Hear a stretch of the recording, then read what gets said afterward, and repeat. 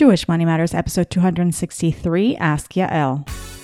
You're listening to Jewish Money Matters, the podcast where Jewish wisdom and spirituality meet your money and your business. Money is a means to serve God in this world with joy, to build a life that leaves an imprint way beyond our time in this world.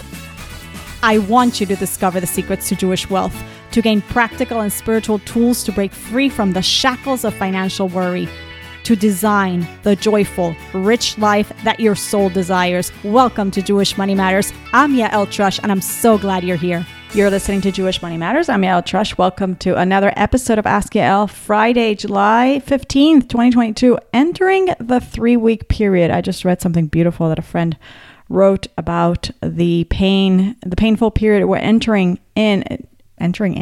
to. This Sunday actually will be the fast commemorating the 17th day of Tammuz, which actually falls on Shabbat. But since we don't fast on Shabbat, then we will be fasting on Sunday. Did you know about that fast? Fun, not so fun Jewish fact. The 17th day of Tammuz, when the walls of Jerusalem were breached by the Romans, begins the period of mourning of the 3 weeks. As I said, it's known as Bein HaMetzarim, between the straits, because it was the 3 weeks of stress and commotion, I guess, and horror from the time of the breach of the walls till the burning of the temple in Jerusalem 3 weeks later on the 9th of Av. So that's where we're headed in the Jewish calendar. There's a little Jewish lesson for you. All right, but we're here to learn about money too, aren't we? Okay, so a few updates. This week, I had Rabbi Shmuel Reichman on the show, and he definitely taught us a lot about money. This episode is actually fabulous, and if you didn't catch it yet, well, I'm letting you know that it's there.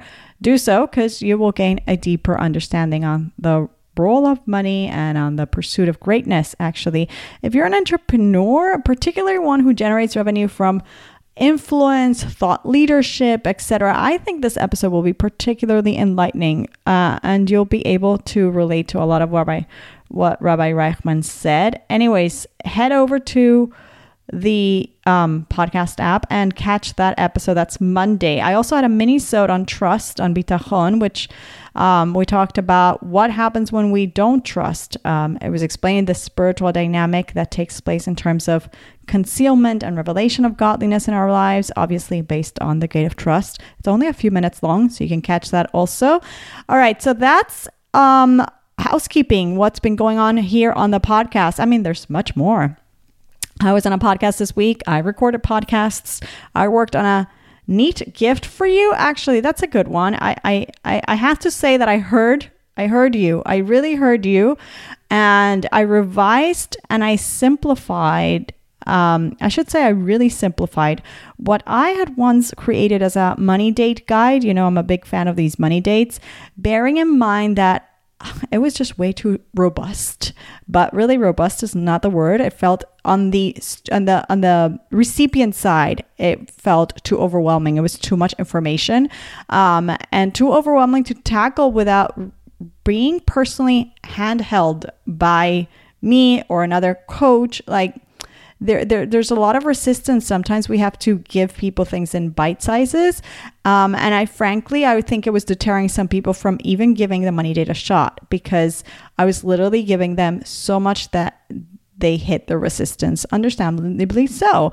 And so instead, I worked on creating something that I really like and I think will be very, very useful. I'm very proud of it and very motivating for women to get started on the money date journey.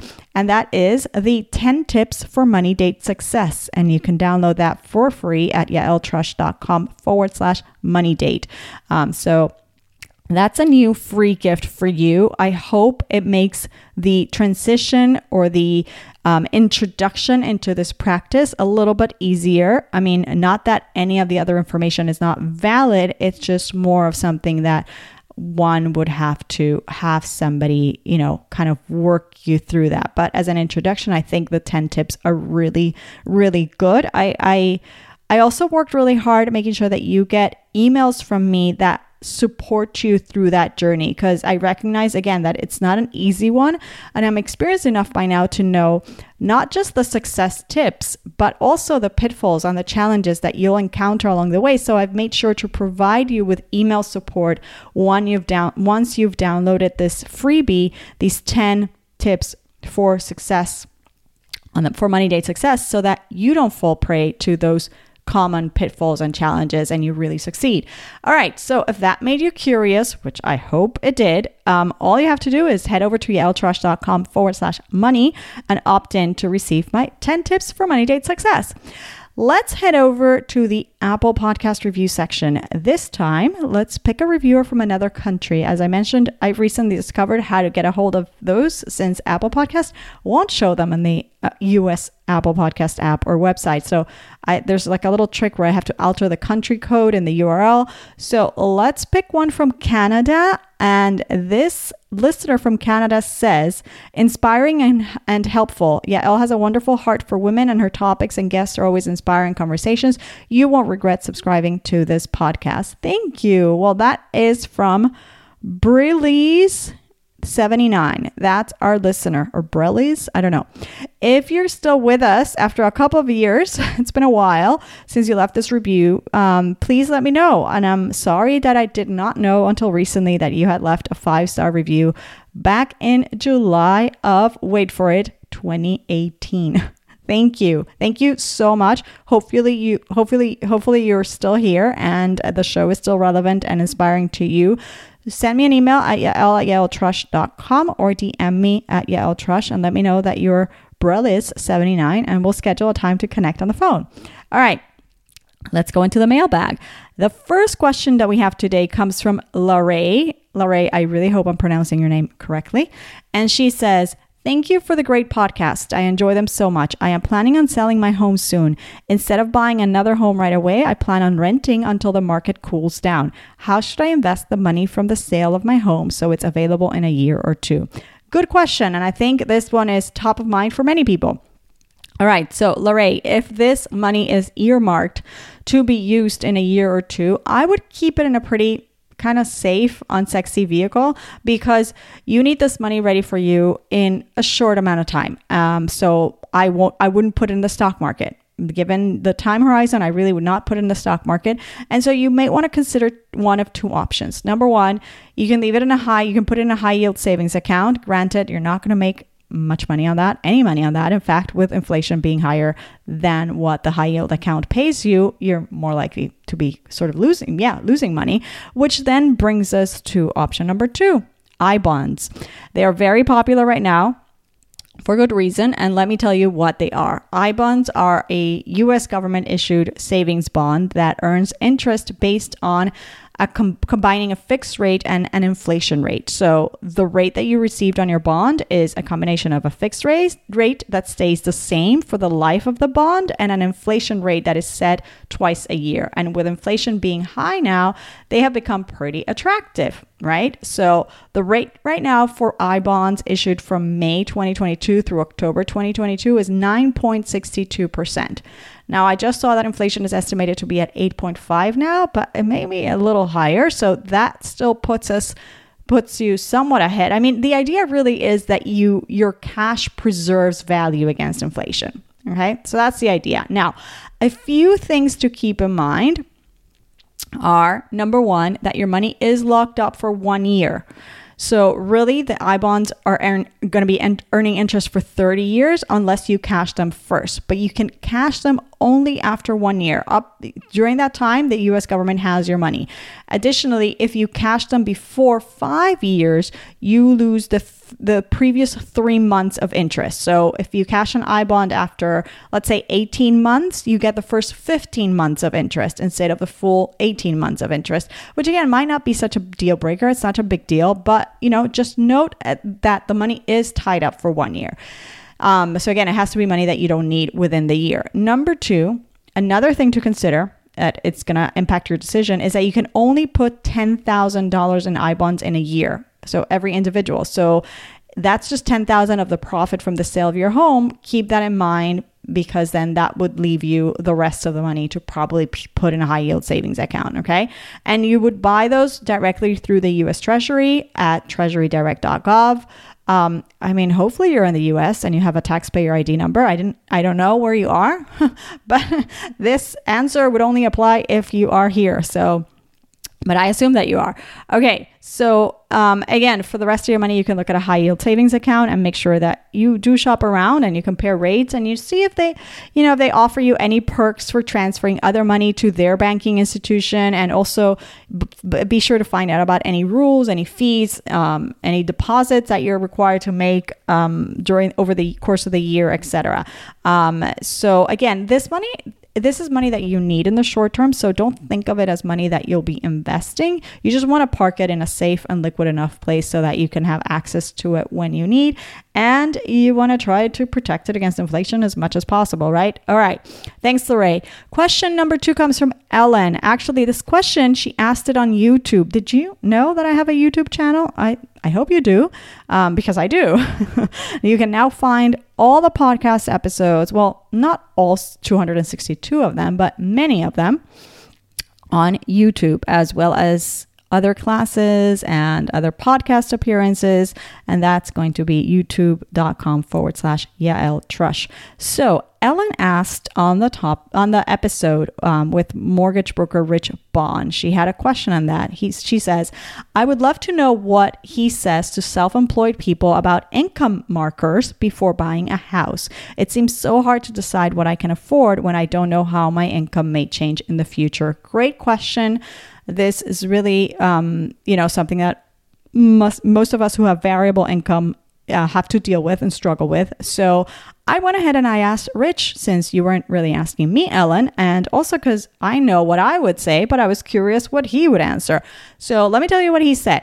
He said, briefly, if you are self-employed, not only should you have reserves for yourself, but you also need to have reserves in your business as well. I would recommend keeping a larger cushion than most people keep in their emergency fund. Also, it truly depends on your business, how long it is established, and the type of business.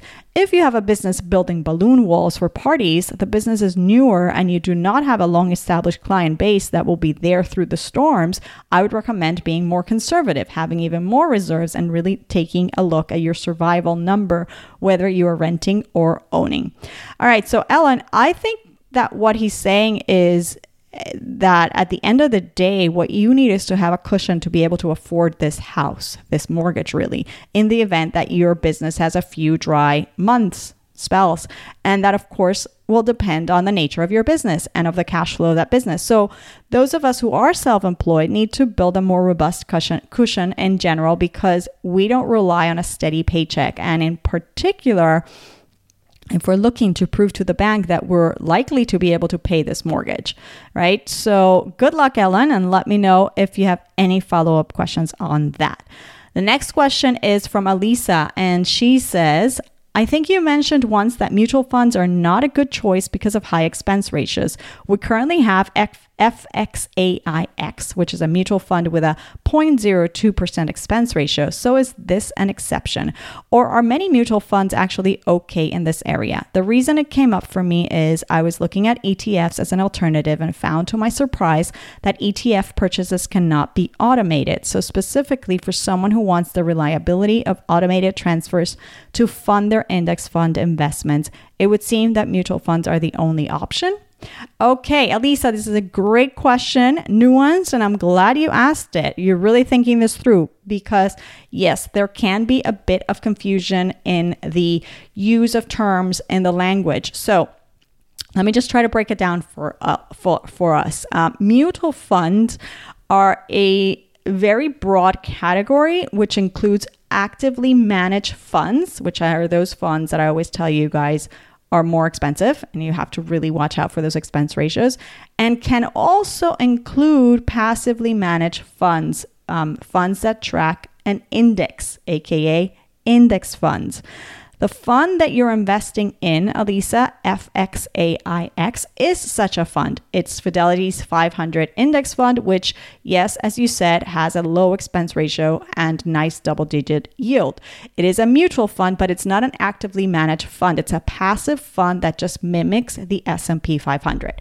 So, back to the language issue or the misnomer. You can have an ETF that tracks an index or a mutual fund that tracks an index.